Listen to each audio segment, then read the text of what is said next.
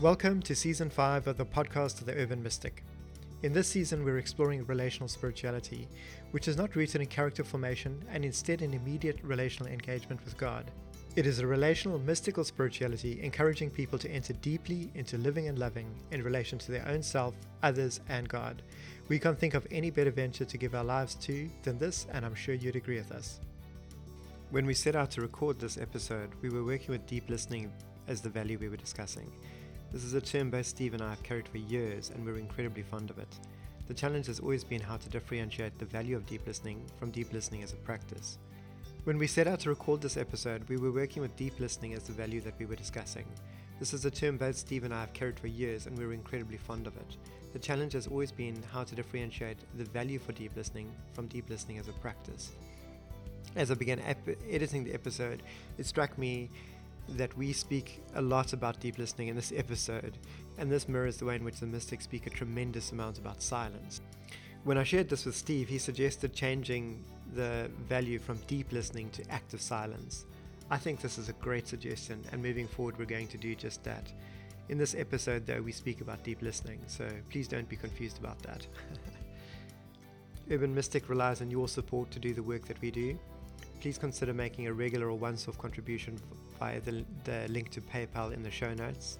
Please don't forget to like this episode, subscribe to the podcast, and leave a comment on your favorite listening platform. Well, Steve, I thought that this week I'm going to take the gap and kick it off and throw it over to you, since that's the way we played it last week, just with a shoe on the other foot. Well, I guess you got to the door first, so go for it. Awesome. Well, a second one of our real core values is that of deep listening. Deep listening is just one of those things that has got so much texture and nuance to it, and yet it just sounds so passive. And so I thought I'd just start off by kicking forward the idea that receptivity differs to passivity. Passivity is just sitting there and not interacting with people and feeling like you're listening to them and you can be disengaged, whereas deep listening is actually a receptive listening.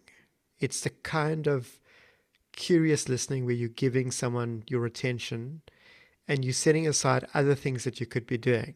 So if you're meeting online with, there's 4 or 5 people in Zoom and someone is telling their story and the others are practicing deep listening, it's not the kind of listening where they just mute their mic and they go about tinkering about other things, as though the person that's speaking is doing some kind of background activity. It's rather the kind of listening where what they do is they'll set aside their other devices and actually spend that time giving their attention to the person, listening not so much just to the stories and the words that are given, but actually trying to listen a step past that. It's not the kind of listening where you're listening to someone in order to respond or even to tell your own story. It's the kind of listening where you're listening to someone to gain a real deep understanding and insight into what someone else's experience meant for them. So in that sense, it's the kind of listening where your intuitive senses are opening, your physical senses are opening, you're actually observing the person, you're wanting to see their body language, you want to see their facial expressions, you want to see and understand and empathize with them for what their story means to them. It's not the kind of listening where you want to correct the person's story or tell the other person how they were supposed to interpret their story or give them some kind of pithy saying to make their life better or their past experience better or anything like that. But it's giving that kind of focused attention to the person, to really hear them, and not just to make sense of their story, but to enter into what the story meant for them and build up that picture, build up that puzzle. And so in some senses and in some spaces, open-ended questions, especially by a facilitator, like if and when we run courses, is important or may be important, especially for people that aren't used to telling their story, to help draw them out. But it's not the kind of thing where the idea is to respond to people or to come into their story and to interrupt their story, to change their belief or change their process. It's about being there to listen to them and listen to the depth of what their experience means for them, rather than just at the surface level.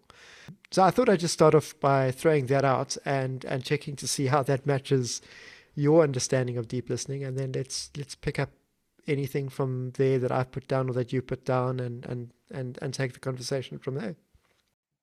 Cool. Well, just to prove your point, I've just picked up 3 things that you said wrong there that I just want to respond to and just correct. Excellent. I was unsure whether I should just respond flippantly like that or go, well, actually, like if we're going to talk about deep listening, then my first response is not to then pick up the mic and go for it, but actually to ask you some questions and to engage with what you're saying to further clarify what you're putting on the table. But given our conversation as we sort of went into it, I don't think that was your intention, if I'm correct. No. So, absolutely. I mean, yes, I think without a doubt, this is one of my favorite things to talk about, which sounds a little bit weird to say I want to talk about deep listening, but yes, there's definitely what do we there's call a bit it? of a paradox, Paradox there. disconnect. But I actually really enjoy doing it, which is perhaps a little bit out of the ordinary. At least it is sort of anecdotally, experientially within my own life. I do feel that I'm a bit out of the ordinary where it comes to people and listening. I find most people want to listen, to respond, and want to interrupt, correct, or just suck at listening, basically, and will tune in and out. And like one of my pet peeves is to sit with someone who, while you're talking, will pick up their phone and check a message or check a date or swipe through a notification or whatever.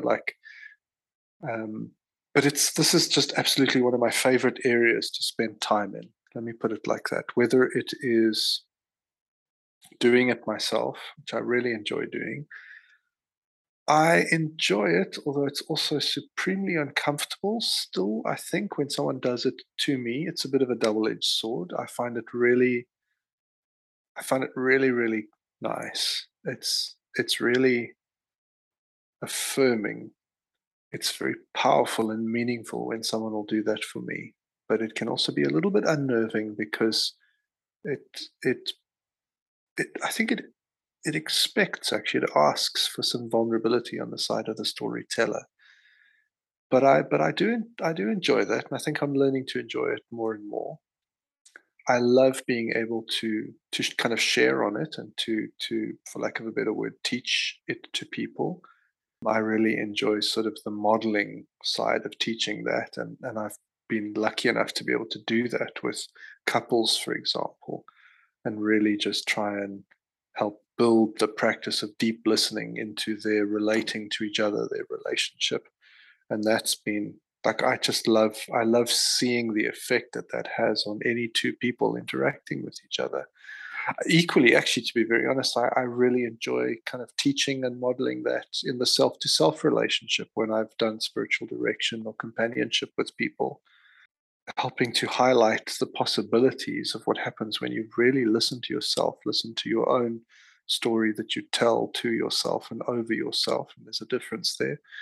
And listening to things that emerge from deep within you, you're discovering your own needs, your own wants, your own desires, your dreams, etc. Yeah, I think I would put this very close to the top of the list of top priorities for me in life. And I can remember years ago when I used to run leadership experiences for students, and part of it was to actively teach, sort of lecture slash workshop with students on leadership. This was always one of my go-tos because I just did not see secondary education institutions, schools, high schools, forming their students around deep listening. I think to a certain extent it was there when they taught them to research and to think a little for themselves, although even there that sometimes was hit and miss. But in terms of the actual just active listening skills, it just wasn't there. And I think, how can you be a leader if you can't really listen to people? And, I could remember trying to just teach on deep listening, active listening. It's got a few different sort of terms to it. I would see teachers in the back of our hall start to roll their eyes. And I think, oh, thank you for proving my point. Like, I don't think you're actually listening well. I think I'll start there. This has been a central part of my life for 20 years, not because I do it very well or have always done it very well, but it's kind of there to some extent, sort of within my DNA, and has been part of my practice. And I feel like I try to work harder and harder on doing it really well over the years. But I think if I had to highlight a value that could potentially, oh, that's no, maybe that's not possible to say. I want to say it's almost top of my list in the three that we're looking at, but I don't know if that's possible. But it's just, I'm trying to make the case. It's so important. I don't think as a human being you can go through life without cultivating the ability to listen deeply in a number of different ways across different levels and different contexts. I think perhaps just to come in there, when you're telling your story, the top thing for you to be doing is telling your story. When you're practicing deep listening in relation to someone telling their story, the top thing that you can be doing is practicing that deep listening. That's the way Yeah, I perceive it. They're really number one, because to really listen deeply, you have to be listening to someone that is willing to tell their story. yeah, I hear you. I think the slight difference in terms of what I was trying to go to is kind of my personal preference. I think I would prefer to be listening than to be speaking. But Ah, at the okay. same time, it's very hard for me to rank order, storytelling versus listening. And I think the way you put that is really helpful and very, very clear, because that's possibly some of the vulnerability I talk about in terms of telling my own story. To rank that as really high means to kind of own that space and own my own story, and to go, this is important, and I feel like I would want to share it and I would want it to be heard. But because I find that a lot of people are not very good at listening, I'm aware that I still carry some hurts around, just some baggage, I guess, around your story is at least in my experience, it's not always that important. So it is easier to sort of retreat back into listening. But the value, yeah, as you put it, I mean, the value of storytelling is, you can't scrub that off the board. You couldn't put that as a second. And I like that. Talks to me about some form of reciprocal relationship. There's a movement. There's a dynamism there between, when I tell, and I own, and I embody, and I explore, and I self reveal. And in contrast, you wait very actively, and we're going to get into this now, and you listen, and you attach little flags to things that pop up, not because you're going to respond to them, but because you're going to explore those further potentially, or ask some open questions, or reflect them back. This is what I heard you saying, etc., etc. So yeah, I like how you put that. You do raise a really excellent point just in that context as well, that it's not an easy thing to do. Like, deep listening is not easy when your story is intertwined with someone else. Like, as you say, Mm, with couples, their story means that they've got an experience that's part of how they've landed where they're at. And it's very easy to want to jump in to correct that story because, no, you didn't get that right about me. Or no, you didn't see that right, or I've got to defend myself. And I think when you're very close to someone and your life is intertwined with them, or the experience is intertwined with them, and they see things differently, the default can be to want to correct them. And I find that particularly unhelpful when people do that with me. Because I've arrived at a conclusion. I may have gotten the facts wrong, but I'm actually more concerned about where the disconnect is relationally. And that's often in the conclusion rather than in whether I've got an event right or wrong. And that you can get lost in that. I think when considering deep listening, how do you approach that and deal with that is a question that I would want to throw out almost immediately. can I take a little bit of a longer run at that? Oh, absolutely. Because I thought that it would be quite helpful up front to put some form of a framework out around how I, potentially we, understand deep listening. And this is something that I've used for quite a long time, that I think gives a reasonable departure point before we get into some of those specifics. So if I can trespass on your patience to get to your question, let me have a run at that, and then we can move back into that. So for me, deep listening is a threefold cycle that is cyclical upon itself as well, because it has to be repeated and repeated and repeated. And the baton changes hands. If there are two people, let's say, in the interaction, it gets infinitely more complicated with every person you add. But let's just for now talk about two people listening well to each other. So one will speak and one will listen, because you have to start there. So we're talking about listening. The person who holds the baton now is the person who is charged with listening. So they are going to listen. So that is their responsibility. There are three parts to that, but there's a flow over time. And as you move through a conversation, if you're listening well, the responsibility for listening is going to move back and forth between people. But I would argue as a base framework that these three things have to happen before you can pass the listening baton over to your partner. The first thing that happens is the speaker gets to speak. They get to tell a portion of their story. They get to explore a feeling, an event, whatever it is that they want to say. I would also, perhaps it's worth also just quickly differentiating between listening and deep listening. You go to McDonald's, you say, I want this burger and these fries and whatever. You expect someone to listen to you, but it's far more functional. You don't necessarily need somebody to move into this threefold process. It's just, okay, cool, type it in, da da da da da. Off you go. You get your burger later. You greet a colleague, hey, how are you? Yeah, I'm fine. And you, oh my goodness, the weather's bad, the rugby sucked, blah, blah, blah. Okay, great, move on. A lot of listening happens, and that facilitates, I think, interactions and to some degree relationships with us as human to human, and even within the self at a very general transactional functional level all the time, everywhere on the planet all the time. Deep listening is a step further, where you really have to intentionally craft a space for the deepening and the enrichment of a relationship. And you don't get there by using the more superficial tools of listening, which is often a little bit more argumentative, a little bit more quick. It can be a little bit more lighthearted. It can be, I mean, Sorry, just say that again. Deep listening is a step further where you intentionally craft a space for the deepening of the relationship. yes, yeah, and you're not going to get to this space in the relationship without deep listening. You're not going to get there from the quick back and forth. The I think this, I think this, I think this, I think this. Okay, we're agreed. You don't actually get into the depths of things, and I'll put forward another threefold thing now in terms of why I believe that, and what sort of led me to that point.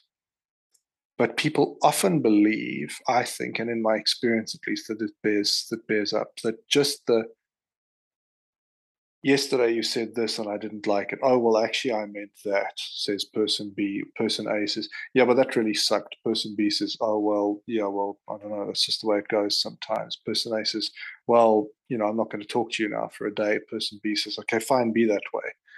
That's a very negative interaction. And I think we would probably all agree on the surface that's a very negative interaction. But it can equally be negative, where it's, I didn't like what you did yesterday. Oh, I'm sorry. Well, I actually just meant to do this. Oh, okay. Well, I suppose that's fine then. And off we go. Because it glosses over moments of deep import where there are potentially things happening within each of us way below the surface that are important and important to explore, because we don't carry our hurts on the surface. We manifest our hurts on the surface, but deep relationship happens far deeper down within each of us, and that's where we make those connections. And it requires a process that takes us deeper into that. Now, minor hurts that manifest on the surface are sometimes carried on the surface, and they can be dealt with. And I'm not saying that your partner walks past you and bumps you with a tray and you go, oh, that hurt. And they go, oh, sorry, I didn't mean to bump you. I was just walking to the table. Oh, okay, fine. I'm not necessarily suggesting you need a 6-hour conversation to solve that. But if they do that and you think they do that often and that's deliberate, then you might need a 6 hour conversation to solve that. And so you're not going to get to these spaces of depth. And I think you see the same where partners try to tell their stories to each other, where friends try to tell their stories to each other.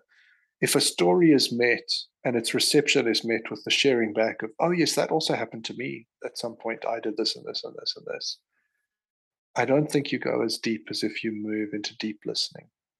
And so it can, to some extent, still keep our relationships on the surface. I'm moving. I know in my mind I'm moving relatively quickly, and I feel like I'm covering a huge amount of ground. Which there might be questions, and I even am asking myself questions as I listen to myself speak. What about this? What about this? You missed that. You're not covering this. But I'm trying to cover a huge amount of ground and then give space to sort of go further. So as I'm speaking, I realize let me talk about the 3 layers, and then I'll talk about the threefold process, and then perhaps we can move beyond that. Very, very, very simple. I'll just disclaimer up front. I know it's super simple, but it's a helpful framework to bear in mind as we start to think of ourselves as humans, having human interactions, and then we look at what it would be for 2 humans, let's say, to do deep listening, and then perhaps we go further into the Pandora's box of doing deep listening with God. I don't know. Okay, so the 3 level framework. Behind every behavior is a feeling. Behavior is level 1, surface level. That's what we see, that's what manifests. One of the easiest ways I find to describe this is when you talk about adult to child relationship. Child walks into a room, kicks something, throws their jacket across the room, and you think, whoa, you have to put a stop to that very quick. Like, what the hell are you doing? Like, you can't kick stuff around here and throw things around. That costs money, whatever, whatever, whatever. And I think many parents would connect with that sort of reactionary, like, whoa, what the hell are you doing? That's the behavior. It's surface level. That's what we see manifesting. It's the eruption of the volcano. I'll leave it there at that point. Level 2 is behind that behavior is a feeling. That child comes in with something below the surface that is moving around, that is creating some sort of friction, some sort of pressure, and that's why it erupts. It erupts in a behavior. Now, you can hear that my language is somewhat sort of angled towards the, sort of negative, but it comes to the surface as positive, as great joy, as my daughter, for example, this evening did a little dance show for us, for my wife and I, because she was just brimming with just huge amounts of energy and was desperate to show us her creative expression. That's what we witnessed, was a behavior, but it's tied with a feeling, and the feeling comes to the surface. Feelings will always come to the surface. Freud had this wonderful thing about repressed feelings never die. They get buried alive, and they come forth in even worse and stranger ways. And I'm about 80% there, I think, in terms of that quote. We could look that up and really refine it. But the idea is that your feelings are there. They're immensely powerful. Feelings don't just go away by pretending they're not there. They do emerge, whether we like it or not. So behind every behavior is a feeling. Behind every feeling is a need. Human beings are deeply, deeply driven by needs. Some very basic fundamental needs, like, for example, if you try to strangle somebody, a minuscule, if nothing, percentage of the world's population will allow you to do that. Most people will fight back. You try and strangle a child, they'll fight you. Okay? It's all the way from the very basic survival level, and it sort of expresses its way outwards from that. And some people have talked about hierarchies of needs. Some people talk about a sort of an interwoven web of different kinds of needs. And I have a sort of a few preferences on how I operate from there. But needs are exceptionally powerful. Met needs produce feelings, which produce behaviors. Unmet needs produce feelings, which produce behaviors. Quick aside, I'm not suggesting that any feeling that elicits a behavior is fine, and people cannot just run around being absolute idiots and tyrants and whatever. There are boundaries to how we interact socially, blah, blah, blah, blah, blah. And you can call people out on their behavior. But if you don't understand that behavior comes from feelings, which come from needs met or unmet, then I think we miss the potential for the depth of connection with other human beings and ourselves. Because of that, if we are to explore relationship with each other, we actually need to move through those three levels. And so an interaction between two people where all you address is each other's behavior does not take you very far. If you're able to talk about the behavior and then that leads you to talk about the feelings on each side, and we can acknowledge those feelings to be valid, then we've progressed further. But if we can go even further than that, and we can now talk to each other about our needs, met or unmet, then I start to think we are forming connections. Person A forms a connection starting in the deepest part of who they are with person B connecting in the deepest part of who they are. And often I would sort of draw this graphically for people as just, well, there you are on the surface and you build a bridge, or you can also build bridges deeper down, or you can also really, this language like heart to heart connection, et cetera, et cetera. And that for me is moving through all three of those levels. Deep listening facilitates that because we are patient enough and we're willing to make the self-sacrifice enough to allow our storytelling partner to move from their behavior to their feelings to their needs. That takes time. It takes patience. Most people, including myself, don't just open a conversation with, this happened yesterday and I realized I was very angry about it. And the reason I was angry about it is because you didn't meet my need for physical connection or some sort of word of affirmation or whatever. Not many people start like that. Many people will say, you pushed me over the other day. You're an idiot. Oh, well, I'm not an idiot. Screw you. And then we're off to the races, which is just unhelpful. So the threefold process then is person A, person B. Step one, person A tells their story. They're allowed to speak for as long as they need to. They can express whatever they want without interruption, interjection, correction, anything like that. And as I find, as people get better, you can start to include a few nuances to that. Like you can interrupt someone if you're going to ask them a clarifying question. You said this, did you mean this? Okay, great, thank you, let's continue. But person A gets to speak for as long as they wish to. They then get to indicate when they're done speaking, and that concludes part one. Part two, the listener, person B, tells the speaker, person A, what they heard person A say. They don't get to put their own spin on it. They don't get to say, well, you said this, but it's unfair. They don't get to correct them. They don't get to, and this is obviously in its purest form. Okay, because, so person B here isn't correcting, they're reporting. Yeah, they're reporting, and I prefer the language of reflecting because it says, I am going to tell you what I heard you say.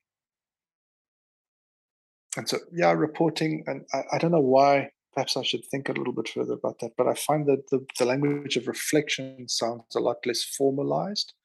And it sounds more to me, you can use the language of like, what I hear you saying is, which for me is, I'm going to reflect back to you. I'm going to give you back what I've heard you saying. And the purpose behind that is for you to tell me whether I heard you well or not. And that's part three. So part one, the speaker speaks and the listener listens. Part two, the listener speaks, but only to tell the first speaker what they heard the speaker saying. I heard you say this, I heard you say this. So part two, you can also over time start to include some nuance, like, I heard you say this, and that sounds as though it's quite hurtful. Or I heard you say this, and it almost made me feel as though you also meant that.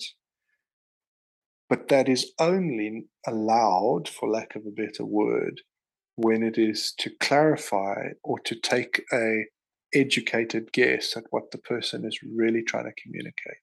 It's not to take a stab. And I'll come to that. I'm trying to jump ahead. You may only reflect. And I found when doing this with couples to get started, it's supremely awkward. It requires a lot of stop and start because you have to say, no, no, no, wait. I know you're pissed off. I know you disagree with them. I can tell it's all over your body language and you're trying to stop them. And, oh, but it's not what I said. Da, da, da, da, da. It doesn't matter. Shut up for a minute and perhaps you'll learn something new. Perhaps you'll be surprised. Perhaps you'll be surprised to hear that what you thought was a neutral interaction was deeply hurtful for that person. And how they're feeling matters. You can't say, oh, but you can't feel that. You can't say, oh, that feeling is invalid. You have to take that seriously. And then the third response is the speaker speaks a second time and says, yes, I feel as though you've heard what I had to say. Or, and this is very simple level, or they say, no, I don't think you got it. And if you don't think, and if that person says, I don't think you got it, then we repeat steps 1 to 3, and the listening baton doesn't change hands. Person A speaks again. Person B has to listen. They have to reflect back. And person A says to complete the cycle, yes, that's closer, but you're still missing something. And we repeat the cycle again. Person A still speaks, person B. You can see it requires a significant investment of time, especially if we're not well schooled in listening to each other. And the baton only changes hands when person A says, yes, on this topic or whatever it is, I really feel as though you're hearing me. And that for me is deep listening. It's an investment in putting your own things to the side for the moment and looking to hear deeply, intentionally what the other person is saying. And so as you can see, I mean, it requires vast amounts of trust and patience. It requires trust, from the listener's side to know that, they're also going to get their turn. And it's not a match of who gets to score points on listening, etc. They have to put down their defenses. They have to be willing to be surprised. They have to be willing to be reached in their own feelings. If person A says, you really hurt me, they have to be willing to risk something and go, that I'll let that into my feelings level. Oh, wow, I missed that. I hurt you. Okay, I'm willing to hear that. I'm willing to let that impact me. And that's part of, I find, what listening does, deep listening, is it allows you to be impacted by the other person and their story. And it fosters just genuine connection over time. But, last disclaimer, it might kill you. It's fucking hard. It's unbelievably difficult. And I think it's why so few people do it, and why, and just in case I'm coming off as some all-knowing preacher, which I'm absolutely definitely not, it's why by default and by knee-jerk reaction, I actually prefer not to practice deep listening with anyone who's significantly connected with me, because it's unbelievably hard. It takes a lot of time. It takes a lot of effort. It takes a lot of energy. It is possible to get better over time, but it is still, there's a lot of energy goes into creating, nurturing, and growing deep, meaningful relationships with other people. So, yeah, I think I've said a lot. I think let me stop there for now and have at it from your side. What do you think? Or what have I missed? Or what do you disagree with? Or what would you add? Or what other directions? Or whatever. Sure. I must say I feel like I'm taking a masterclass in deep listening. I don't know about that, but thank you. Rather than being someone who potentially even has anything to offer in that sense. I feel like I can be so good at this when I'm dealing with someone that I'm not triggered by. But when my own feelings are involved and my own wounding is involved, it can be tremendously difficult. And so when you were speaking about the 3 layers, I feel like if we can just jump back to the 3 layers and then jump forward to the threefold process, if that's okay. Sure. When recognizing that the surface level there's a behavior, behind this behavior there's a feeling. Recognizing that there's a feeling, behind that feeling there's a need. When we're dealing with people who are insecure and wounded, people that have had abuse, people whose abuse runs deep, we're often dealing with needs that have not been met that we might trigger into, and we see bad behavior. And when they express things to us, they express things poorly to us. And we might not understand what the unmet need is, or the abuse or the trauma that they faced.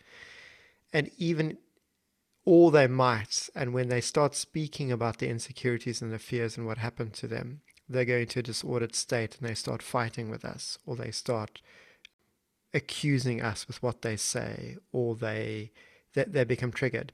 When we get to the depths of these things in people, we're often dealing with things that are wired. I think of it as being wired into their DNA, because it gets wired into it's a physiological reaction. People become very disorganized in their thinking and their emotions when we go very deep with them. And we often encounter that not with our co-workers, not with our friends. Perhaps as we start building a deep friendship with someone, you start seeing a different side to them, and definitely with our partners. And when it comes to that, it's very hard to understand what it is. So often when they're triggered and they're telling us what they're feeling, they're often accusing us. They're often attacking us because they're feeling unsafe, not because they're necessarily unsafe with us, but because they're feeling unsafe with us. And I know this because I do this. Preach. You Yes, know, I hear you. when I'm in, Tim is in, guru pastoral mode, like people go, wow, like Tim, you're like so sensitive, you're so understanding, we really feel heard, they can sing my praises. If you are my lover, you see a different Tim. You see a Tim that is Yeah, whose yeah. abuse and neglect is so long standing and so wired into the deep lizard side to my brain that I very quickly start feeling insecure and stressed. And then I get all blamey, I get all accusatory, I get all mean. Why? Because I'm wired for fight or flight. So I'm either going to Mm, reject mm. you by running away before you can reject me, or I'm going to win the fight. And how do I win? Well, how did I learn to win when I was young? I had to punch harder and quicker than someone. I had to win that Yeah, fight first. I had to hurt I hear first. you. And so that's often a part of something. So when practicing deep listening, it's very important for both parties to be aware of their, what's the term for this? Complexes, trauma triggers, Yeah, history. trauma bonds, history, all of that kind of Yeah. things. So there is a layer in which, when we tell our story, we become aware of what events and experience have shaped us. And then there's a way in which we tell our story where, in telling that story, we're not processed and we're getting to a space when we're triggered. And I feel like there's different layers of storytelling and deep listening that are appropriate depending on the context here. Does that make sense? So, for instance, if you and I are doing a one on one and we're really getting to know each other and we start tripping into this territory, there's a different level of deep listening and conversation take place than if 4 or 5 people are gathered in a group and people are telling the story of a relationship or an experience that they've had. They're not going to drop down to as deep into the depth of these layers. So they might be Yes. talking about their behaviors and the experiences they've been through. They might touch on some of the feelings that they work with, but they're probably not going to get into their level of their deep triggers or their deep fears or their deep met and unmet needs, or not understand them. Just want to throw that Mm. out as at the start in terms of talking about the 3 layers, and just help me with this, because I can be good with this with other people, but the minute my own needs and feelings are involved, I can be particularly good at pushing people away and harming people, Mm. especially people that deeply care for me and that I deeply care for. If I don't Mm. care for Mm. people, I can be a saint. So I can spiritualize this kind of abstracted love. What is this? This agape love? Like, what's the term for that again? The Yes, unconditional yes, love. yes. Yeah, the Unconditional unconditional love. love. Oh, just I can work with that. Why? Because I'm used to setting myself aside. I'm setting my needs aside. Like, I don't matter and they don't count. But the minute I get into a relational interaction, my needs do matter and they do count. Then suddenly I'm all over the show and I'm disorganized and disordered Mm. and triggered and upset and needy and insecure and attacky and blamey and all that kind of stuff. Yeah, I And hear you. And so with the experience that you've got, you see that now. When I host groups, we're often interacting at the lighter level, and I've got to be Mm. very careful with couples and partners in terms of how they tell their story and get involved sometimes, because they sometimes dip into these things with each other. But I stay out of Mm. that. Whereas you do a lot more couple and family counseling, so you've got a lot more experience at actually knowing how to deal with that. So I'm going to stop rambling and exposing myself now and throw it over to you.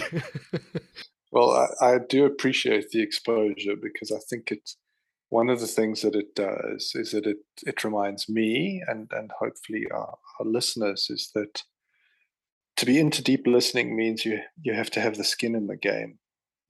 It's not something that you can just do when it's easy and when it's with somebody that's distant to you. To really invest in deep listening is to go into these spaces where let me put it this way. I think it's impossible for anyone who seeks to invest in deep listening to not be drawn towards some sort of deeper and broader maturity within themselves.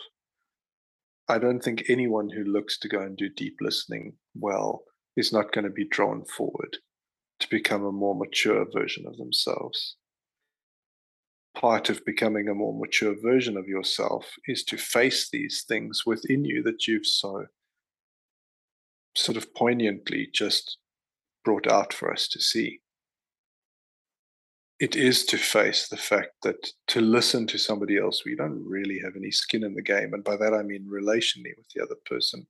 It's not asking that much of you. But to sit across from someone who's telling a story of their experience, and a lot of elements of those stories are poking holes at you. And sometimes they're actively trying to poke holes at you by telling the story. That asks a huge amount to stay very conscious, very present, and very on sides with listening to that and the story and hearing it for who that person is. That's why I say, I mean, it's make no bones about it. It is exceptionally difficult. And so I don't share that from I've got it all together perspective. A lot of what you say resonates with me as well. And I think of this quote that's attributed to Mother Teresa. And she says, if you want to change the world, go home and love your family. And you think, oh, isn't that nice and trite and cute? And let's put it on a muffin and whatever. But like, okay, well, you go and do that. It's far easier to cross the oceans and to save somebody else's family, to give sacrificially to somebody else's family. People, but that asks a lot. You got to buy the plane ticket, you got to travel away from home, da, da, da, da, da, da. But you can be anyone to those people. You go to some land far away and you interact with some group, some community, some individual, some NGO, some great needs, some whatever, however you want to dress it. You can be anyone to that. But then you come home, let's say, or you come back to an area, a space, a context with somebody who knows you and is knowing you more and more. And you can't hide those things about you that are hard and difficult. And what's worse is often that person will point them out because the things in you that are hard and difficult hurt other people that you're closely connected with because they are the proximity issues here, right? They are closer to you. And so if you have sharp edges, they're more likely to be cut. When you go to some other place to work with somebody else, the proximity issue is far less. And partly of that, as you so correctly point out, is that because one does go in with this. Okay, well, I've just put a wall around all my needs. They don't matter right now, and I'm here to meet that need. But you can't live like that with someone for 20 years. I mean, that only, in my view, is a road towards massive dysfunction to deny oneself over and over and over and over and over again. Eventually, it's going to come out. Good, bad, ugly ways. And I know that from myself as well, from being a very good my own needs denier. and preaching to myself for a long time that the people's needs matter more and you must serve and blah, blah, blah, blah, blah, blah, blah. There's all sorts of levels of dysfunction that come with that. And so, yeah, it asks a lot to put those sorts of things aside within a listening cycle and to genuinely hear the other person. It asks a lot of self knowledge. It asks a lot of trust in the process. It's when I first started doing this with people, I couldn't commit. I couldn't trust that the process, if I started as the listener, it was hard for me to trust that I would eventually become the speaker. Because one of the things that immediately emerges is, oh well, look, there you are again, and like it's not about you, and the other person gets to have their story told, and you have to be the first to say sorry. There are all these sorts of things that you have to face. But if you can commit to this, let's say, and I talk about this within the context of a close relationship with you and one other person, because I think that's the deepest expression, and so it offers the greatest sort of examples of what we're talking about. And I'll come to your question on groups now. But I aim there because I just think it's yeah, I just think it's the place where we can go the deepest. So let's start almost with the ideal, right, and work backwards. Over time, if you can repeat this practice, and if you can do it well, both sides, you can start to build currency with each other. You can start to build a trust that, okay, well, I'm going to start first, and it might mean that I have to hear some hard things, or I might have to resonate with some hurts of this person across from me. But if I am actually committed to this person and to this relationship and to myself, then surely that's something that I actually do want to invest in. Not only invest in that, but we're building this trust that, okay, well, if I'm going to start by listening, I'm going to have to do some hard work, but I will also have my turn to be heard. And my partner or my friend or my whatever will also then have to do that hard work. And we're going to invest in equal kind of energies towards each other, doing the hard work to show the other person that they're important. It's what deep listening does. It says you're of value. I think that's why when I listen to somebody says listening, I'm immediately like, well, that's going to save. I mean, that's what saves the world, in my view. Not storytelling, not anything else. Listening saves the world because it goes, okay, I am going to work hard to show you that you mean something, that what's happening within you and around you is very important to me because it's important to you. And so that means we share that importance. That's part of the bridge that we're building. Your life, your experience, your hurts, your triumphs, those things matter to me too. And I'm going to bear witness to them.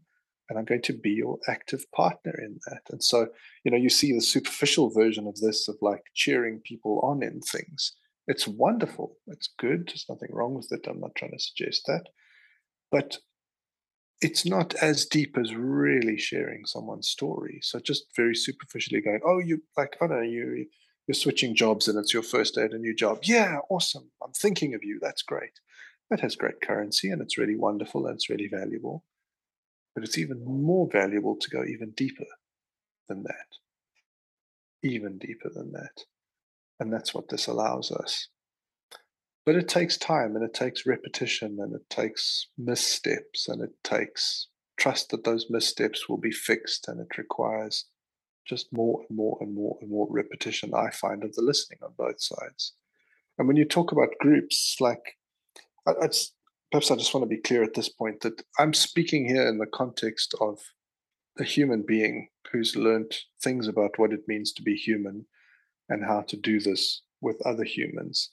I don't want to misrepresent what I'm doing right now as some sort of great counselor backed lecture or anything. This for me is fundamental what it means to be human. And I have discovered these things to be deeply true for what it means to be human and for others to be human and for us to do that journey together. So I find in groups it just becomes diluted. And that doesn't mean that it's not valuable.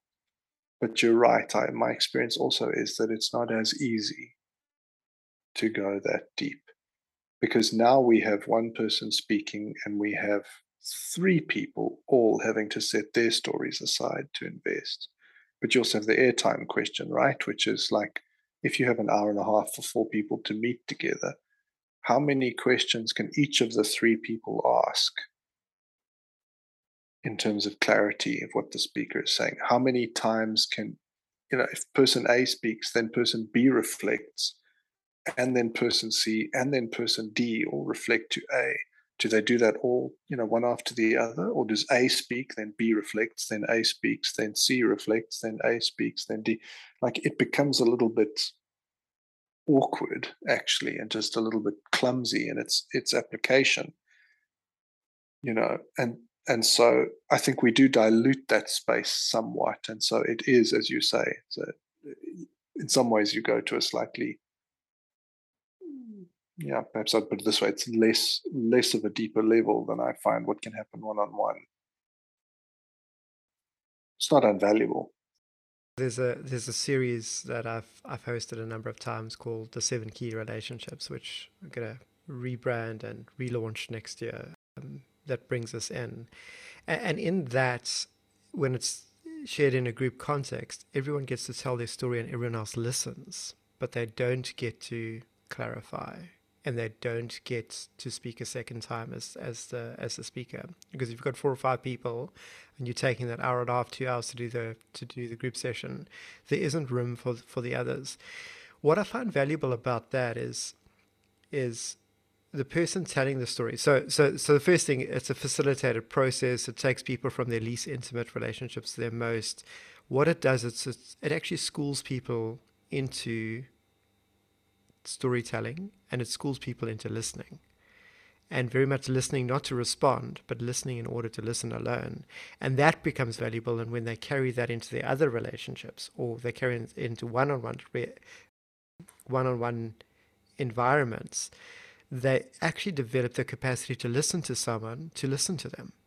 Mm. And then when they respond, it's out of actually having listened to them rather than being triggered or reacting to something or wanting to correct something or anything like that. So I find in that as a facilitated process, it actually ends up being quite valuable. But I've seen many groups, and also equally experienced many groups where it just doesn't work out that way, and that comes down to the quality of the facilitation, but also to the quality of the storytelling and listening. If people aren't listening, it kills the opportunity for people to tell their story, because it breaks their trust and their connection. Mm, But mm, if mm. everyone is telling their story and people are actually practicing listening, it actually fosters connection. It fosters getting to know people, especially if you stay at the safer levels in storytelling through that process. So I think it can be tremendously valuable there. But understandably, at a group level, it's one thing. At the level of the kind of connection that you have with a spiritual accompanist, it's another kind of thing. At the level in which you have it with your kids or your family members, or the level at which you have it with your committed deep life partner and close friends, there's different layers of depth that we can get into. So one won't necessarily go as deep in a group setting, but it can be very valuable as a starting point for people that then enables them to go deeper, because they've got the practice at telling stories and they've got the practice at listening. So I find it valuable in Absolutely. that context, but Yeah. it's not your deepest, darkest secrets that you're going to throw out in a group. Yeah. And I think the other thing that you sacrifice in a group context is the question of, do you feel as though I've heard you?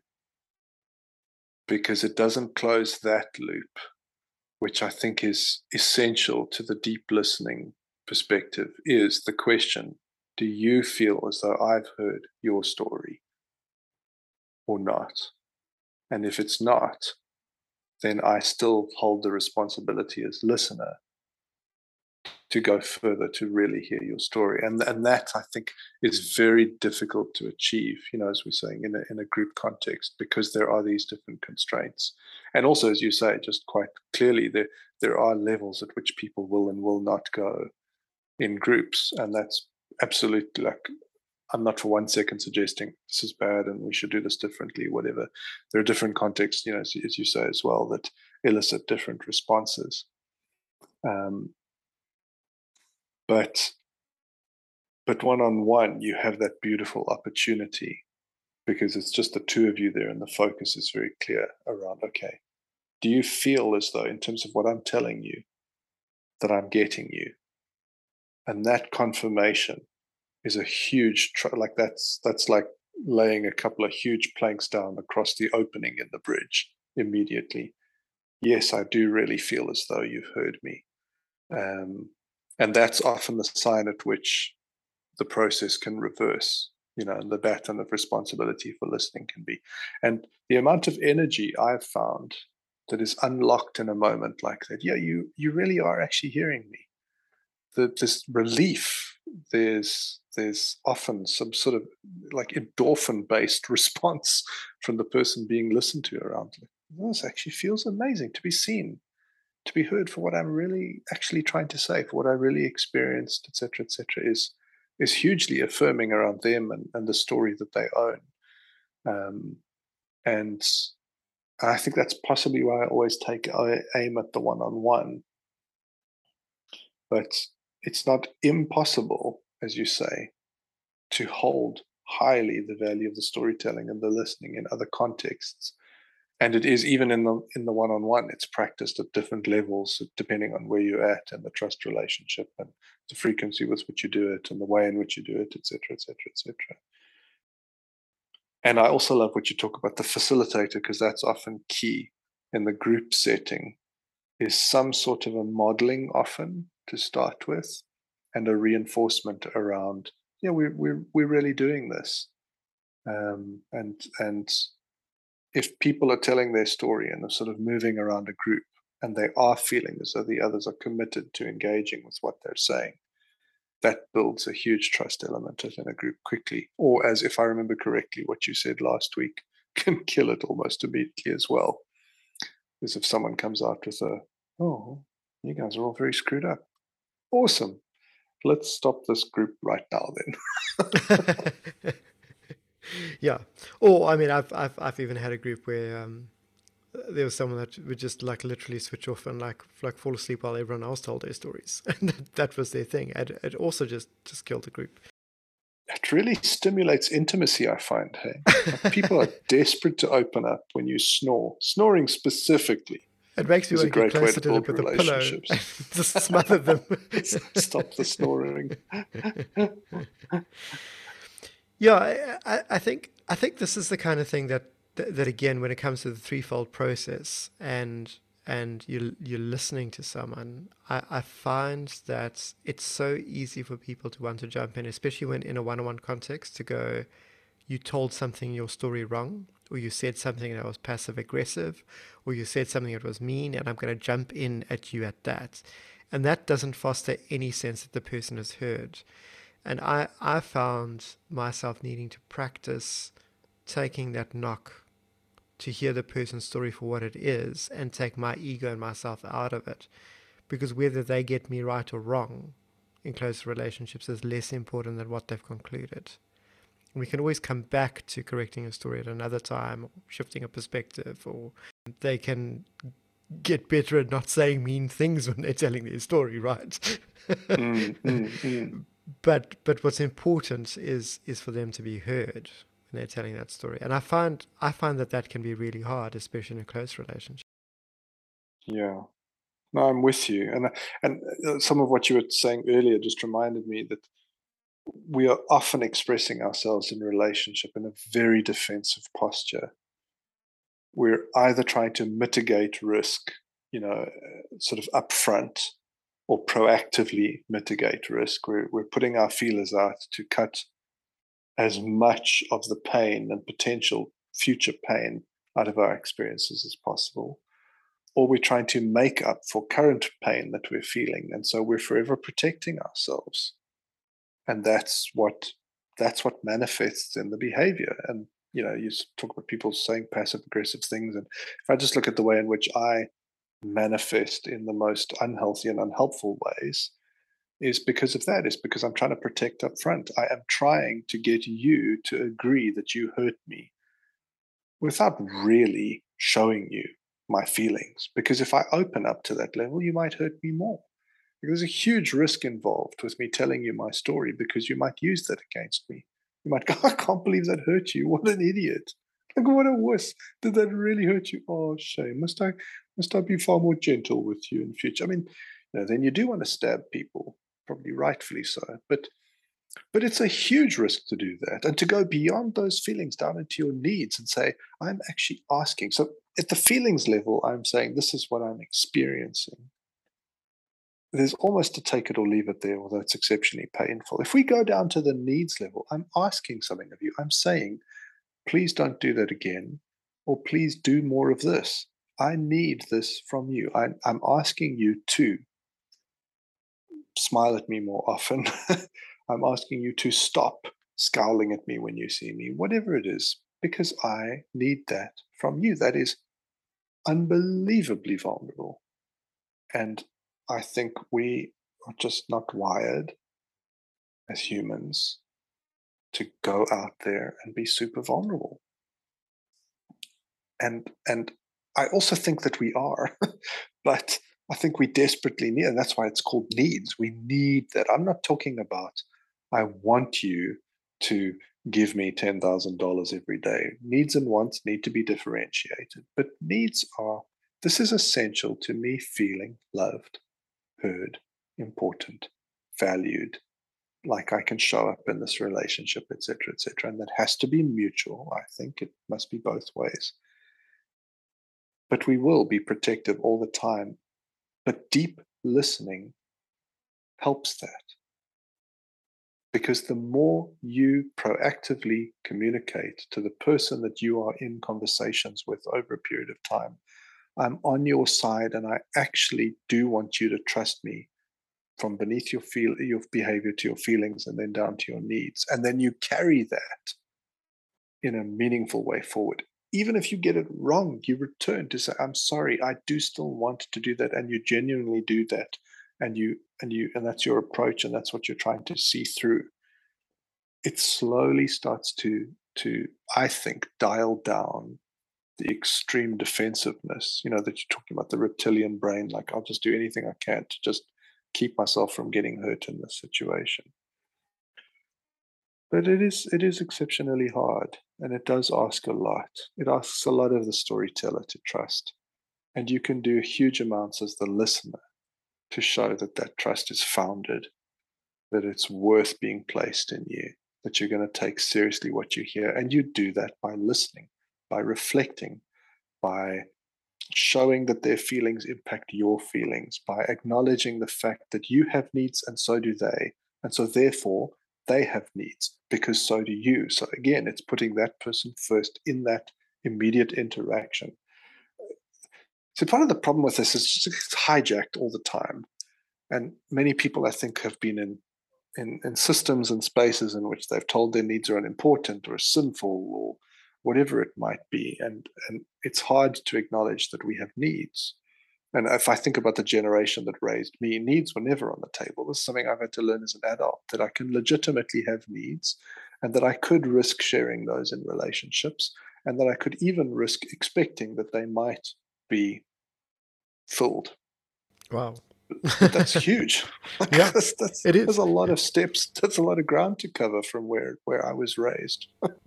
Before even getting there, it's often easier to hypothetically, so we've been doing something, you behave in a particular way, it hurts my feelings. I can very easily go, Steve, you did this, I'm hurt, or I'm angry.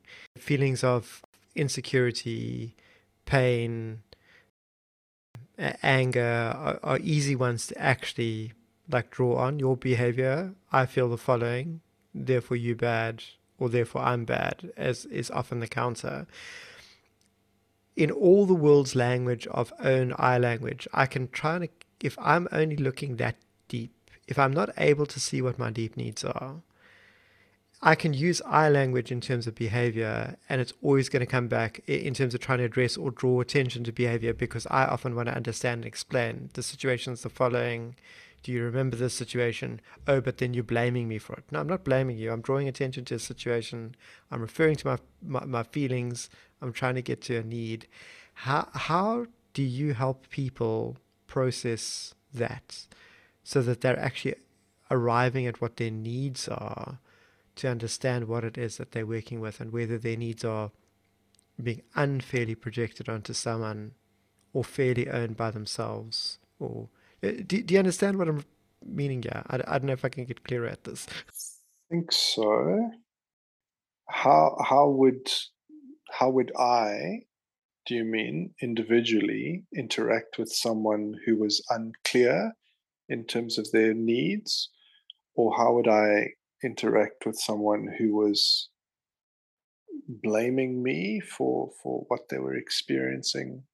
Well, I guess when someone's intention isn't to blame you, they're intending to understand what it is that's going on with them, but their access to that is a situation and the feelings that are evoked for them. Hmm. I would try to be as interested as I possibly could in what they were feeling, and I would ask them at points along that interest journey whether they felt I was understanding what they were feeling, whether I was hearing what they were feeling, and that I would try to ask them whether that was connected with something that they're feeling that they were lacking, or perhaps something that I was doing that they didn't like, or perhaps something that I wasn't doing that they would like. And so it's very exploratory, but my so if I That think that about that kind of, that's basically the threefold cycle there, or the threefold yeah, process. is Because is to ask to go deeper. Can you take me deeper? Are you willing to take me deeper? And so, some of what you talk about there is, it's difficult to kind of think through all the specifics, but one of the things that I have found that I have to do, I think from my own side, but also with others, is sometimes say, okay, well, I can remember a specific disconnect with a family member, and I wanted to know what they were feeling. And they basically said, well, you're an idiot and it's your fault, and I'm not going to tell you anything more. And my response to that could have been, fuck you too. That's great. We'll just not talk again or whatever. And for some reason, whatever that may be, I was able in that moment to go, when you're ready, would you be willing to do that? And I think that is sometimes the function of deep listening, is to hold out the olive branch and go, well, I'll be ready to listen, which in a way kind of means that you start listening when you say that. And this particular disconnect lasted 6 weeks. I had to wait in that listening pose without digging back. This is typical of you, like all the things that the mud that we can continue throwing at each other. I had to wait for 6 weeks till that person, I don't know, trusted me, trusted themselves, trusted the situation, possibly all three, possibly more things, to come forward and say, I think I'm ready to tell you what I feel. Now, in that 6 weeks, I'd built up probably 1,000,001 conversations between us that I'd played through our heads. So I had all the answers for what they were going to say. I had all the refutations for what they were going to say. did I you was plot your ready to revenge? fight. I was, yeah, I like, just the really immature part sides of me had filled all that space with this. And when they finally said they were ready, I had to deal with that 6 weeks worth of stuff and go, okay, if I'm really going to come in here and listen to this person and try and build something valuable between us from my perspective, I can't drag all that in here. The only thing I can take in is my willingness to say, right, tell your story, and I'll listen as best as I can. And I got a number of things wrong if I think back and kind of self evaluate, where I did try to interject and yeah, but I didn't mean that. But as we sort of found each other very haltingly, it was kind of a bit stop start at times. We were slowly able to really connect through with, well, you did actually carry a hurt. And it doesn't matter whether I meant to hurt you, because I didn't. It doesn't matter that you got the wrong end of the stick, because that happened. That is that person's experience. That is their experience of what happened. And unless I'm willing to hear their experience, they're highly unlikely to want to hear my, oh, but that's not what I meant. And that's another thing I think that deep listening does, is sometimes it just unlocks some of the blockages. And if you're willing to just let some of the oh, well, I didn't mean that, to just kind of get through the pipes. And that's what the listening does. Oh, so you heard me say that, okay, and you took it this way, and that's what you understood was happening, and that's what you felt because of it, and okay, and that's why you responded in that way. Am I hearing that this was your experience? This was your reality?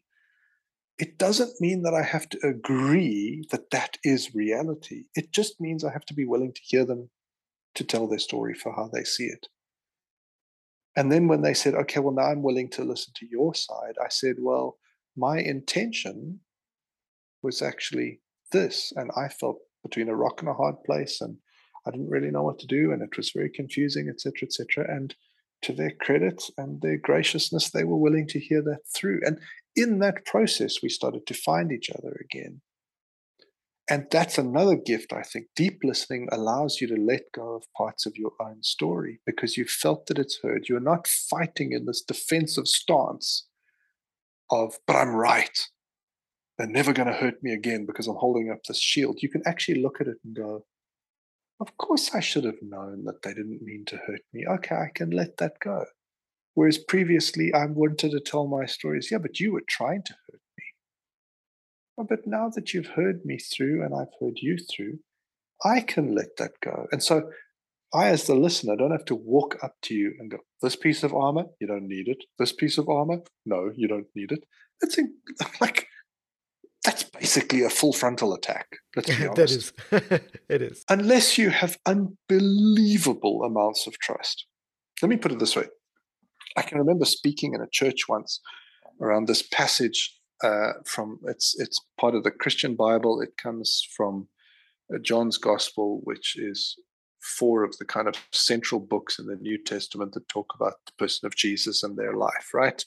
And there's a portion in it in which Jesus is speaking and is talking about this interaction between Jesus as Son of God, God as God the Father, and people, and describes this sort of this tree experience. There's the language of vine, and it's this.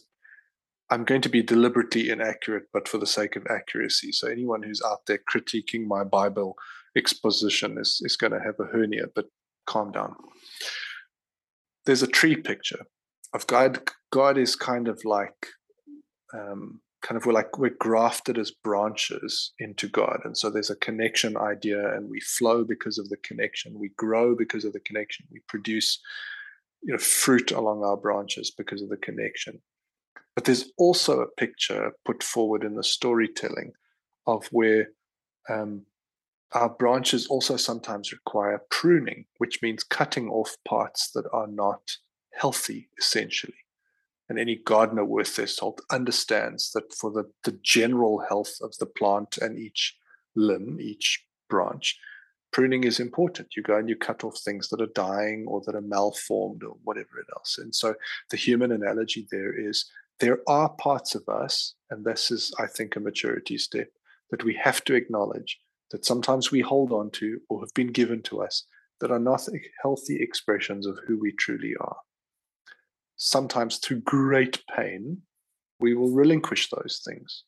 Very rarely through great love will we relinquish those damaged and unhealthy parts of ourselves. But the great love essentially looks like this. It's a human being lying down, I'm going to switch analogies, lying down on a surgeon's table in an OR without anesthetic, going, yes, please come on in, and would you feel free to just chop away at anything you feel is unhealthy at me, in full trust that the surgeon doesn't want to harm you, has the best in mind for you. And this is kind of the analogy there, is that God has the best plans for you. And I know this is overly simplistic, but kind of go with it, that you just lie back and say, hey, cut away, go for it, go nuts. Who the hell does that? Because even if what's being cut off is a boil or something disfigured or whatever that just doesn't belong to you as part of your true self, it's painful. It's unbelievably painful. And they've got a fucking knife. It's sharp. It cuts. What if they get it wrong? What if they put it in the wrong place? What if they cut off something that you actually want to keep? What if they slip? Like, the trust levels are off the charts. And so no human being I've come across yet stands back and says, "So you see all this armor I put up to protect me from you and our relationship? Come on through and just pull off the pieces you think I shouldn't have." But deep listening does that because it invites you to look at your story after having been heard, and that the listener actually said, "Okay, well, the way you tell it, I'm happy for all of those parts to belong for now. I'm listening, I'm hearing your experience." It allows you the chance to self reflect and go, "Perhaps I was a bit of a dick.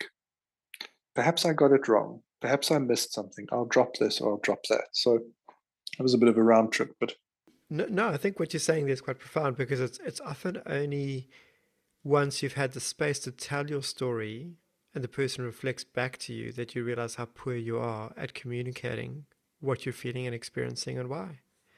yeah. And that space is tremendously valuable because it then allows you to respond perhaps with more grace the second time round, less accusation, less blame, less defensiveness, less pushing the person away. It allows you to get closer and take some of that armor off for yourself, perhaps, and lay your weapons down to communicate what's really going on. And as the listener, I think it involves the same process because you drop your armor intentionally to listen. That the agency resides within you. You don't have to be that. You can close up as the listener. You can be defensive yourself. But if you invest in deep listening, you choose to put your armor down and you choose to retain that non-defensive position while you listen. And that allows you to be reached and to go, "Yeah, you know what? Previously, I would have gone, oh." I can remember talking to a man, and he was discussing his relationship with his wife with me. And he said, and then essentially, we'd reach this point in the argument, and she'd start to cry. And I'd be like, "Oh, here come the waterworks."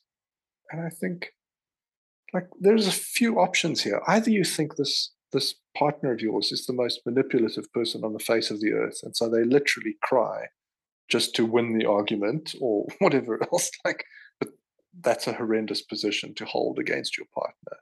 Perhaps you should divorce immediately or like walk out of each other's lives. If that's your honest read on this person, is they're just using this to win or to beat you or whatever else, it's incredibly defensive.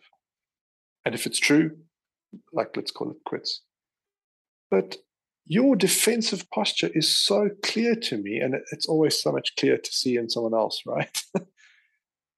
and and to go, well, I'm not going to let you reach me.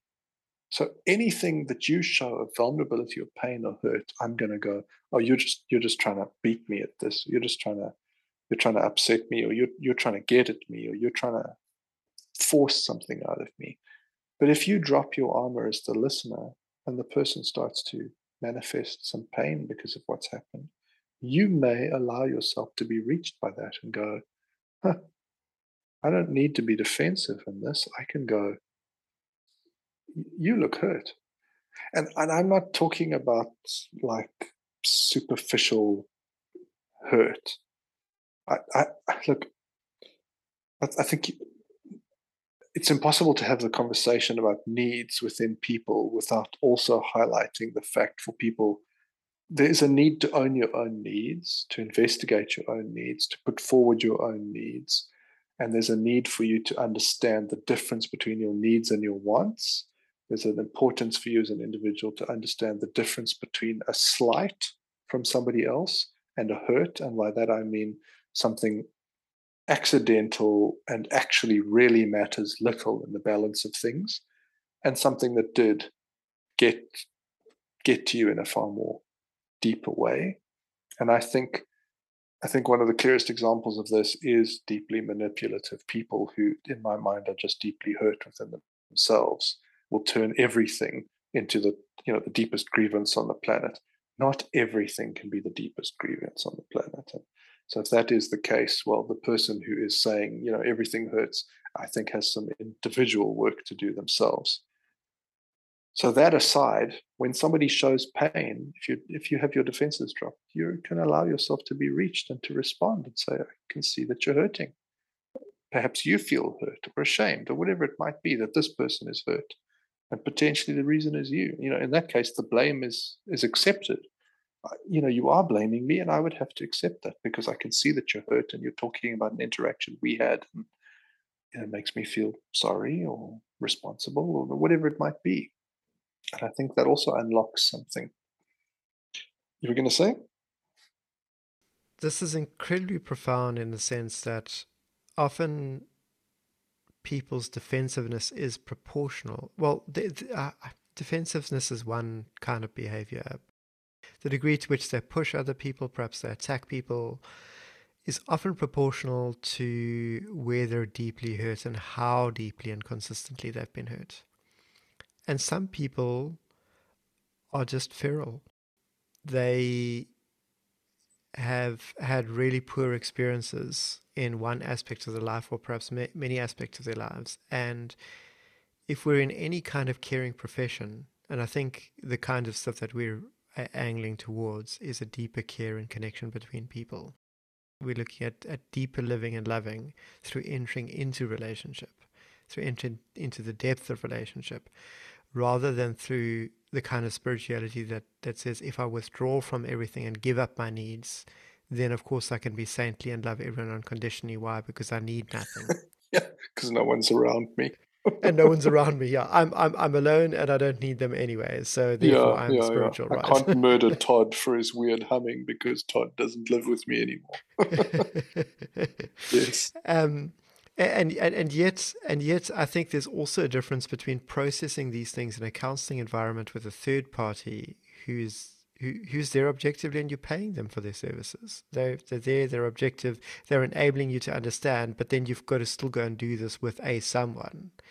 And I think often what happens is we don't get to do it with a someone that matters in a way that can hurt us again, or can reject us again, or abandon us again, etc., etc.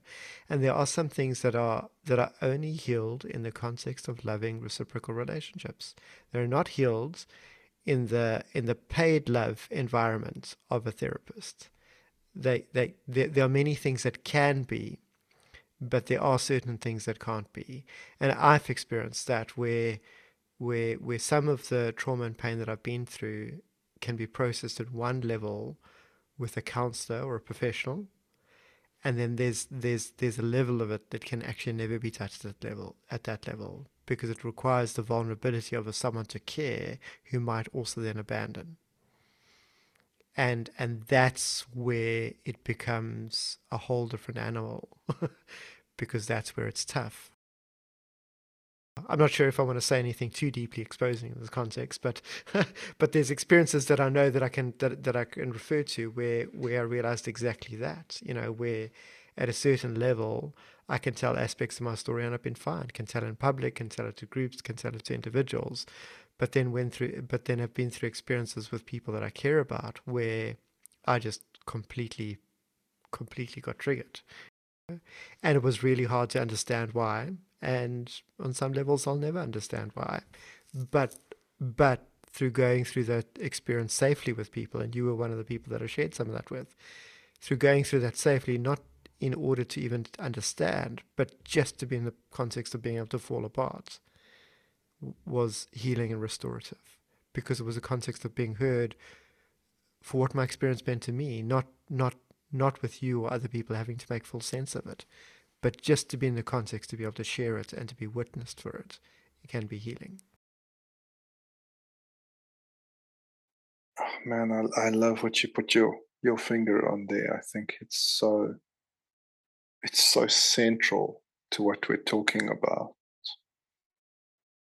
Is to sort of paraphrase what I hear you saying essentially is that a lot of these things as kind of skills and practice can be built up somewhat on the sidelines, but their actual meaning is within the game itself, getting out there and being in real life situations. It is the work of living and loving. I think, on a slightly different, in a sort of a bit of a different way, but somewhat related. I think that's always been one of my frustrations with kind of a Sunday oriented church structure, which is just it's like it's so easy to do that kind of just get together in a building and sing happy songs and all the rest of that and be happy and whatever on a Sunday morning, like for an hour and a half. It doesn't ask all that much. The hard stuff is out there, like in the trenches every day with your family, with your kids, with friends, with work colleagues, with strangers, with all sorts of stuff, and it's different levels of hard. But that's really where the rubber hits the road. Can you actually live and love, as opposed to just practice it or talk about it? And also with those people that are fractured and broken within themselves, who don't Mm, have family, who don't have community. mm. Yeah, it's all sorts of levels of intricate, but that's kind of where the for lack of a better phrase, the real life is. And I just love how you put your finger on that again, very vulnerably and poignantly. That for me is part of my vision around some of what we're trying to do, is that not that it is easy to do in a more sanitized, perhaps, environment, but that it actually becomes something that is integral to what it means to be a human being who lives in this threefold relational spirituality web and does that real time, self to the divine, self to self, self to others. That for me is immensely challenging, but I think like that's where it at. That's where the real life is. And so I love how you say that. Like I've been switching languages at the moment, and it's an interesting process to say the least. And I found a meme the other day that really just kind of sums up my experience really well. And essentially, it's that we moved to the Netherlands, and I'm now kind of transitioning across to Dutch. I speak Dutch fantastically in my head, I must tell you. It's it sounds perfect up there. Like I've got quick comebacks, I've got insightful commentary, I've got an expansive vocabulary up there. But when I actually have to verbalize it, like it's actually going to come out my mouth, I sound suspiciously like an 8-year-old. And the difference between kind of the practiced, and that's partly just the picture that came to mind as you were talking, kind of the practiced, almost safer space. You talk about processing with someone who's paid to help you process that through, and I hear the weight of what you're saying there. It's like me talking Dutch with the imaginary people in my head, and then I've got to actually get it out there and say something to someone, and I freeze, and my vocab just diminishes by 98%, and my ability to actually sound my accent is perfect in my head. Like pronunciation is on form, and it comes out just horribly. um, but that's part of the process. Like I actually have to go out and have conversations with more and more Dutch people. That is the only way to do this. And sure, practicing in my head is useful and it holds value. But the real life is out there, speaking with others in a language that we can both understand, that brings us together, that allows me to do everything from as functional as buying a Coke to putting myself forward in a job interview to building some friendships potentially to do whatever it is. Um, and yeah, I love how you put your finger on that because it's absolutely central. It's not something that can live in rehearsal. It has to live out there in the risk and the potential reward of what it means to do that. But I don't think any of that really acknowledges the weight of what you're putting out there. And that's really what I'm struck by because it's immensely weighty what I hear you saying. That's why a while back when I designed the 7 key relationships, it was to try to enable safer ways for people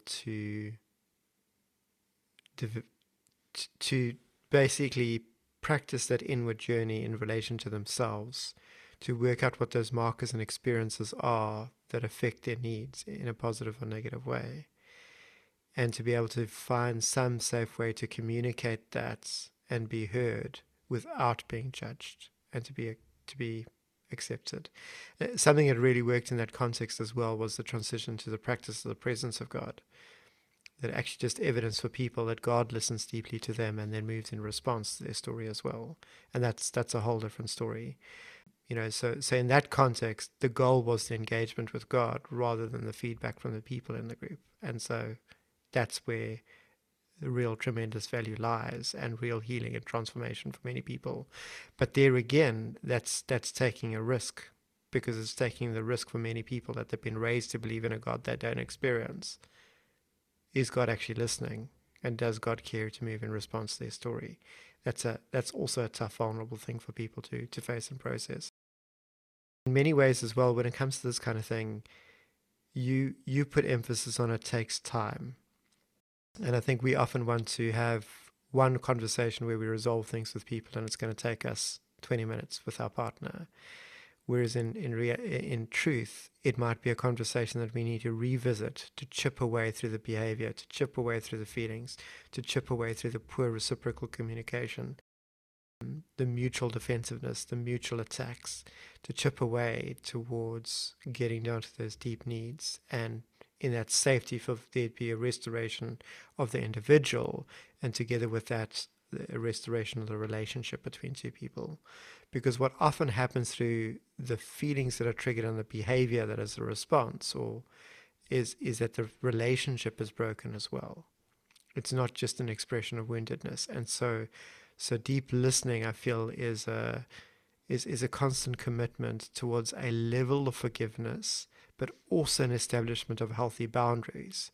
Because it's me saying to you, Steve, I love you, but your behavior is not good. So there's a level of boundaries there to go, I want to hear your feelings and your needs. And I'm not saying I'm right. I also want to grow, but I'm making this commitment to you to hear you deeply. Am I making sense here again? I feel absolutely. Like yeah. No, absolutely. Absolutely. Absolutely. I was trying to think on which of the threads I was wanting to pick up on first.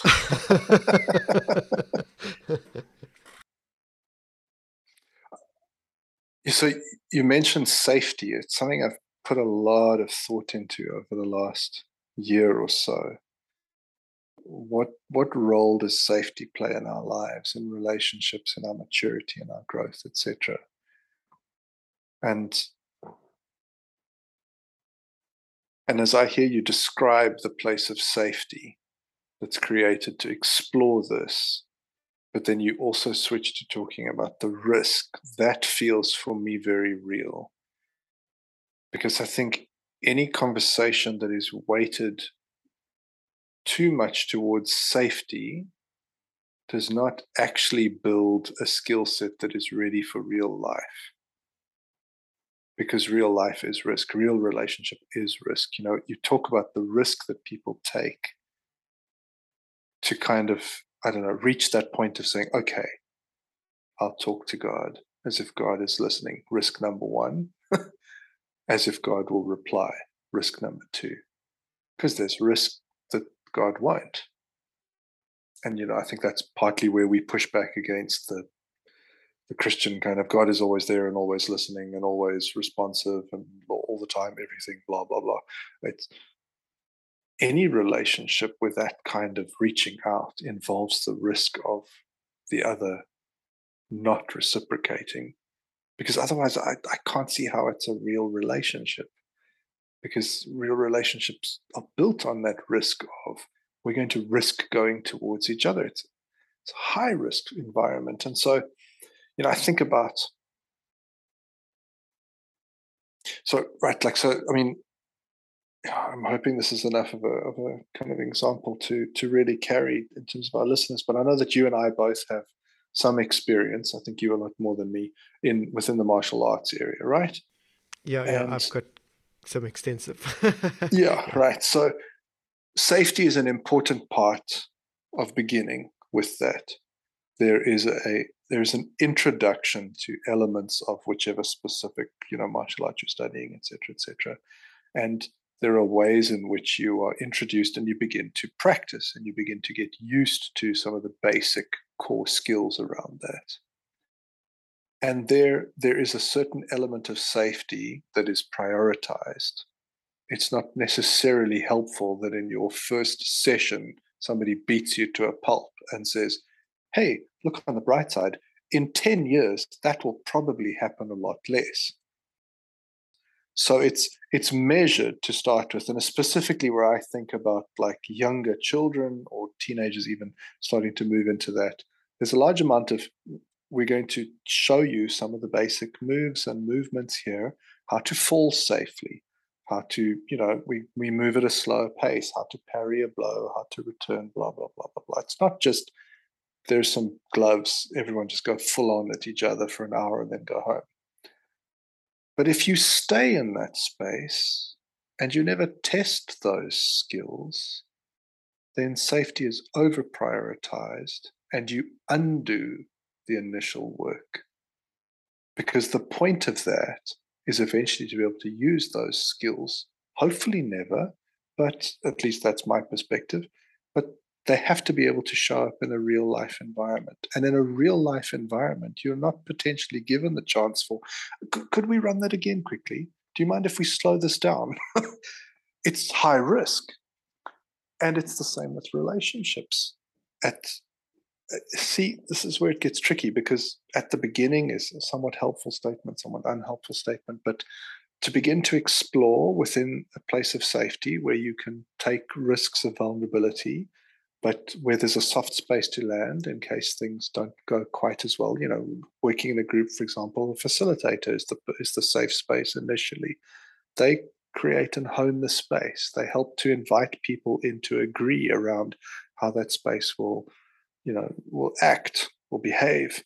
And simple things like, we all agree that we don't talk about what happens at the group, outside of the group, etc. Little just safeguards that encourage people to say, okay, I can risk a bit more here, I can risk a bit more.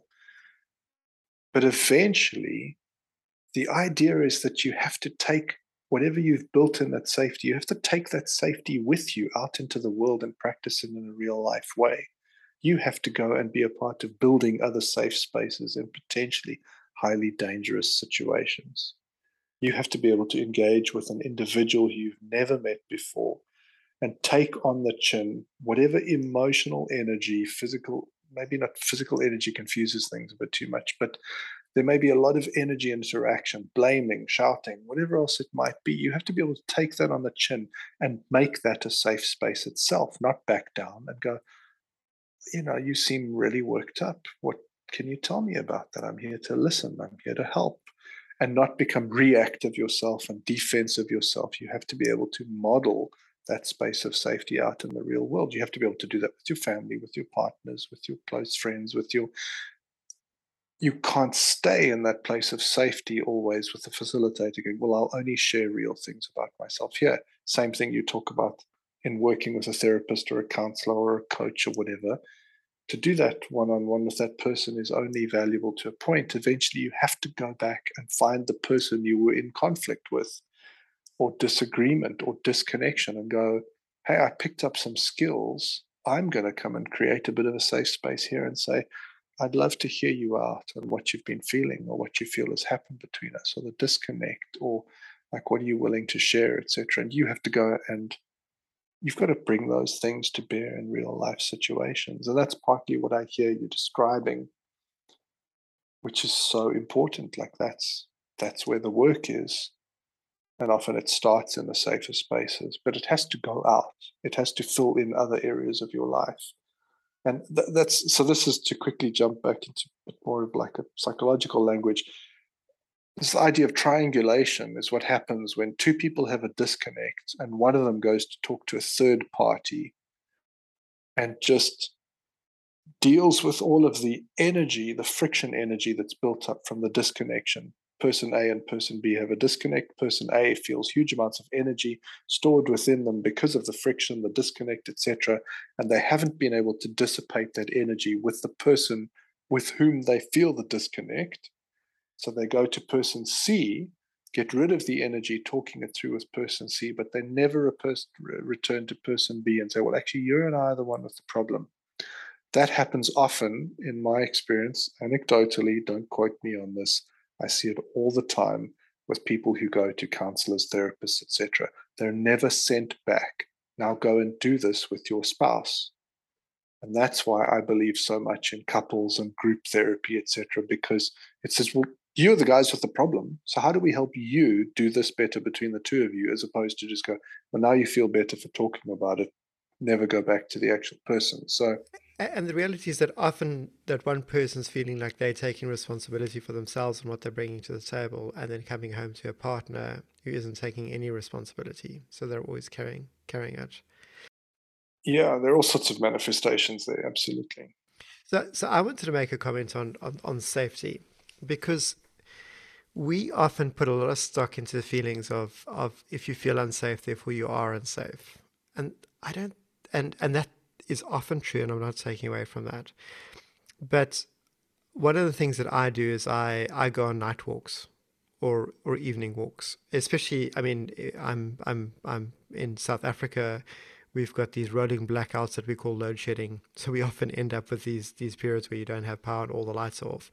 And I live in a place where I'm on the beach, and there's this lovely walk along the coast.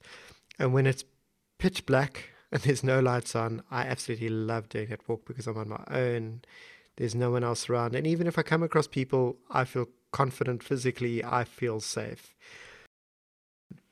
The other night, I had a friend over and we went for a walk for the evening, like a female friend, and we did that walk, and so we walked through to St James. It's about nearly 2 kilometers just as a walk. Stunning walk at night, and it's feeling relaxed, and I can feel that she's a little bit uncomfortable, and we hit that point. She's like, "Do you mind if we don't walk back along this place, but we actually go up and we walk along the road?" And I was like, "Yeah, it's totally fine."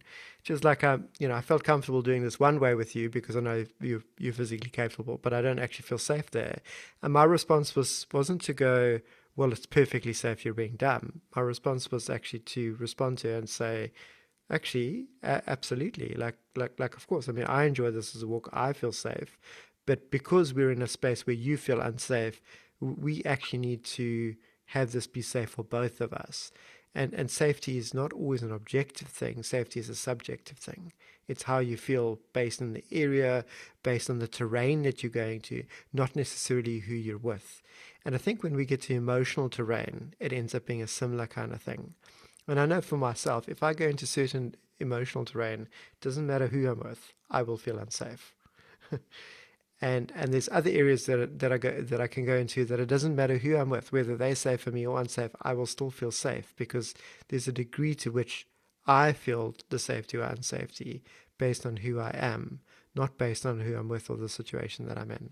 And I think it's very important that in order to build trust with someone, we can go into areas that we feel that we're unsafe, but we know that we're safe with the person that we're with. And it's very important to have that experience to rewrite and recalibrate what safety means for us, especially when if we with people that we're not emotionally close to, we're perfectly safe no matter what they say or what the situation is. But the minute we're with someone that's a closer or more intimate partner, it doesn't matter what the situation is, we start feeling unsafe.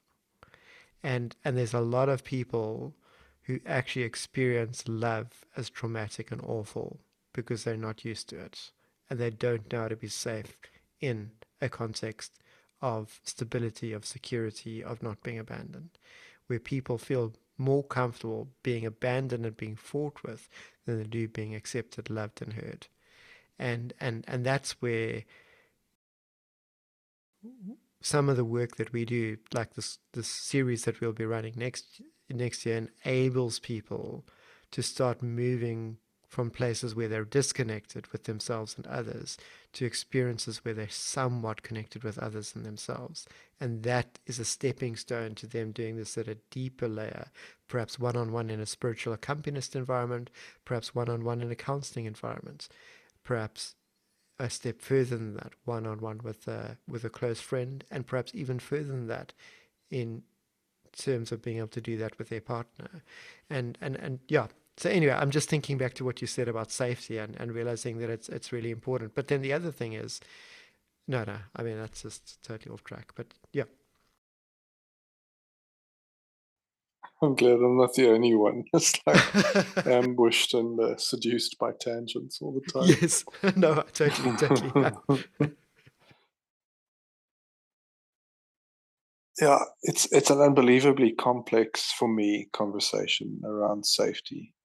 There are so many elements that we can tease out, and I'm with you in what you say. There, a lot of what you say speaks to me around agency and respecting people's agency, and not forcing people to go places. And at the same time, relationship is a wonderful vehicle for asking, would you be willing to go there with me? Would you be willing to take that risk with me? Either because I want to show myself as trustworthy and perhaps it will be fine, or because we're both willing to risk that and we don't know the outcome, etc., etc. Again, it's so nuanced in so many different levels. But to not respect people's feelings as a valid expression of where they're at, and to not respect their agency to choose where they're willing to go and not willing to go, is a great recipe for things to fall apart. And I'm with you. The other side of the coin, which is often difficult to hold in balance, is your boundaries will often determine the depth at which you can relate to others. And if the boundaries are too tight and too hard and too fast, then it's very difficult to move places with others because it's just you're hemmed in on all sides all the time. You have to go deeper with other people does mean to some extent to shift boundaries and to take risks and to expand your safety zone essentially. And so there are these very strange, somewhat paradoxical, somewhat mutually reinforcing, somewhat mutually interacting things going on all at the same time when we talk about relating to each other. Because if I think about the experience that you're talking on a purely practical level, just to sort of make the point, which beyond that I wouldn't push it any further. If you said, no problem, I choose to go back along the way we walked, and you can walk along the road, there would be an immediate disconnect, Oh, absolutely. and Yeah. your movement to move and to respect the agency, etc. It holds the relationship. If you felt your need was strong enough for you to need to walk back along that way, and the person is unwilling to walk back, and again, this is where it gets super complex super quickly around safety, agency, respect for each other, mutual meeting of needs. Sometimes there is denial of one person's need in the short term to meet the other person's need, etc., etc. There's all those sorts of things that immediately show up in terms of, well, how are we going to negotiate this together so that we stay connected, so that there is mutual meeting of needs, not just one trumping the other all the time. And so, again, like, it's not quite a silver bullet, but often my silver bullet is like putting in the time and the effort to just keep listening, to remain intentionally connected with each other around okay, just if you're willing to, tell me why you don't want to return this way, why you can't do that, why you won't do this, why you felt disconnected from me, why we fought the other day, why you felt hurt. The curiosity element of the listening, tell me more, tell me more. Are you willing to let me further into your world? Really, really fosters deeper and deeper connection, the self revelation, the ability to knit closer and closer together at deeper and deeper levels. I just find that it provides so much that fosters deeper relationship. It also provides so much that can produce conflict and difficulty, etc. But that is also a natural part of the process, I think, of getting closer and closer. I met with a couple once who'd come to see me after they'd been married for 42 years. And they said, well, we just kind of just started fighting in the last few years. And then the wife said to me, and I realized, like, I'm very unhappy here. I said, well, back up a sec. What do you mean you just started fighting in the last few years? No, we never really fought up until now. And I'm like, oh, well, there we go. Now that's why we're sitting here together. If you can't experience conflict in a relationship, what's going on? There has to be some conflict at some point. Otherwise, you're not going anywhere. That's a bit like one of the statements where someone said, "Yeah, my parents are celebrating their 50th anniversary," and someone says, "Yeah, I can't imagine being in love for that long." And the response was, "Yeah, no, I just want to be clarified. They haven't been in love for that long." Yeah, exactly. And so conflict is just it's par for the course when it comes to relationship. But listening helps us do conflict well because we're willing to come closer together, to not be defensive, etc. I like I like that. Listening helps us to do conflict well. Yeah. Conflict is not bad. Conflict is sometimes the process through which we excavate our own needs and bring to the surface to show to the other person. And often we do that through that volcanic eruption. I mean, that's what brings the magma from deep below the Earth's surface up to the surface. It's a violent eruption, and that's often the way in which a need surfaces. And if we listen well and we're curious and we pay attention to each other, we can go, oh, I think I know what we're doing here. We're not actually talking about when I stubbed your toe with the lawnmower the other day. We're talking about you feeling like I don't pay enough attention to you. That's what's really going on here. It's not that I hurt your toe, it's what that symbolizes. It symbolizes that you feel that I wasn't paying enough attention where I was going, and I knocked you with the lawnmower. And that for you is a symbolic of our life together, and that I'm not paying enough attention. You don't feel seen, i.e., you have a need to be seen more. How can I do that? Well, I can listen more to that need and I can pay attention to what you're asking for. And then I can promise to try to fulfill that to the best of my ability. And that may mean that I never run over your foot with the lawnmower again, but it might more importantly mean that when you speak, I stop speaking and I pay attention and I ask you interesting questions. And when you do something around the home, I notice that and I say, hey, thank you for what you did. Or when you've been through a hard time, I say, well, I saw what you went through there. I think at least if you're willing to tell me more, I'd know more. But that looked really hardcore and I'm really proud of you. Or I really look up to you for your strength, or whatever it is that I see you, I see you, I see you, I see you. Or you can have a wonderful fight and not talk to each other for 3 days. And when you tell your friend, oh, what happened? Oh, she's upset because I hit her with the lawnmower. Oh, he's upset because I hit him with the lawnmower. No, you're not. No, you're not. No, you're not. And deep listening would help us excavate that, or at least pay attention to the geological, happenings on the surface through our behavior and go, oh, that started much deeper. Let's go deeper and let's see if we can figure out where that came from. And let's kind of work through that. But This is one of those conversations again that I thoroughly loved, and definitely going to keep chewing through and just let echo within me. yeah, I think we've covered significant ground, and it's given me lots to think about as I speak and as I listen to you and I hear your reflections and your thoughts, etc. as well. To just go, firstly, like, yeah, this really, I can tell this is like central to my life, that this is important and that I can see the value, and I really feel that it's central for any person.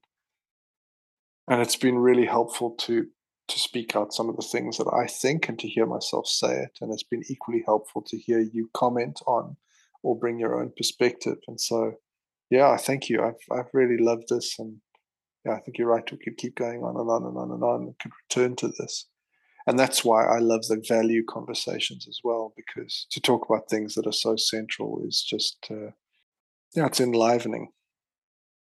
I think when we talk about it like this, talk about a value, we get you get snippets as to why it needs to be prioritized because of the value that we see, and then we think of ways in which we practice it, whether it's in a counseling situation or a spiritual accompaniment situation or in the context of a course. Yeah, I think values are important because they're so flexible and they've got so many expressions in terms of their use cases out there in the real world. But I think most importantly is because values run deep, and they literally add value. Yeah, yeah. Excuse the pun. They literally add value in whichever environment they find themselves expressed in. Wow. I mean, deep listening ultimately does take us to deeper relationships. It allows us to arrive at the depths within ourselves, because it's very important that we listen to ourselves. But it helps take us into the depth of relationship with the other and the divine other, when we feel that we are heard for the stories that we tell. But also importantly, when we understand that we are able to really hear the other for what really moves them. And that's something that's really a classic amongst the mystics, the degree to which they're interacting with a divine other as someone who's prepared to share what they think and feel, how they're moved by humans in their situation, what their intention is, etc., etc. That's not something that we hear enough of.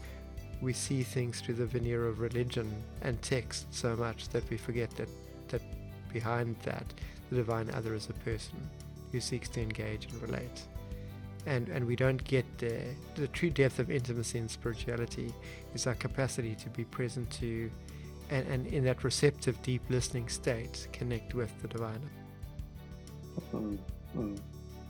I like that.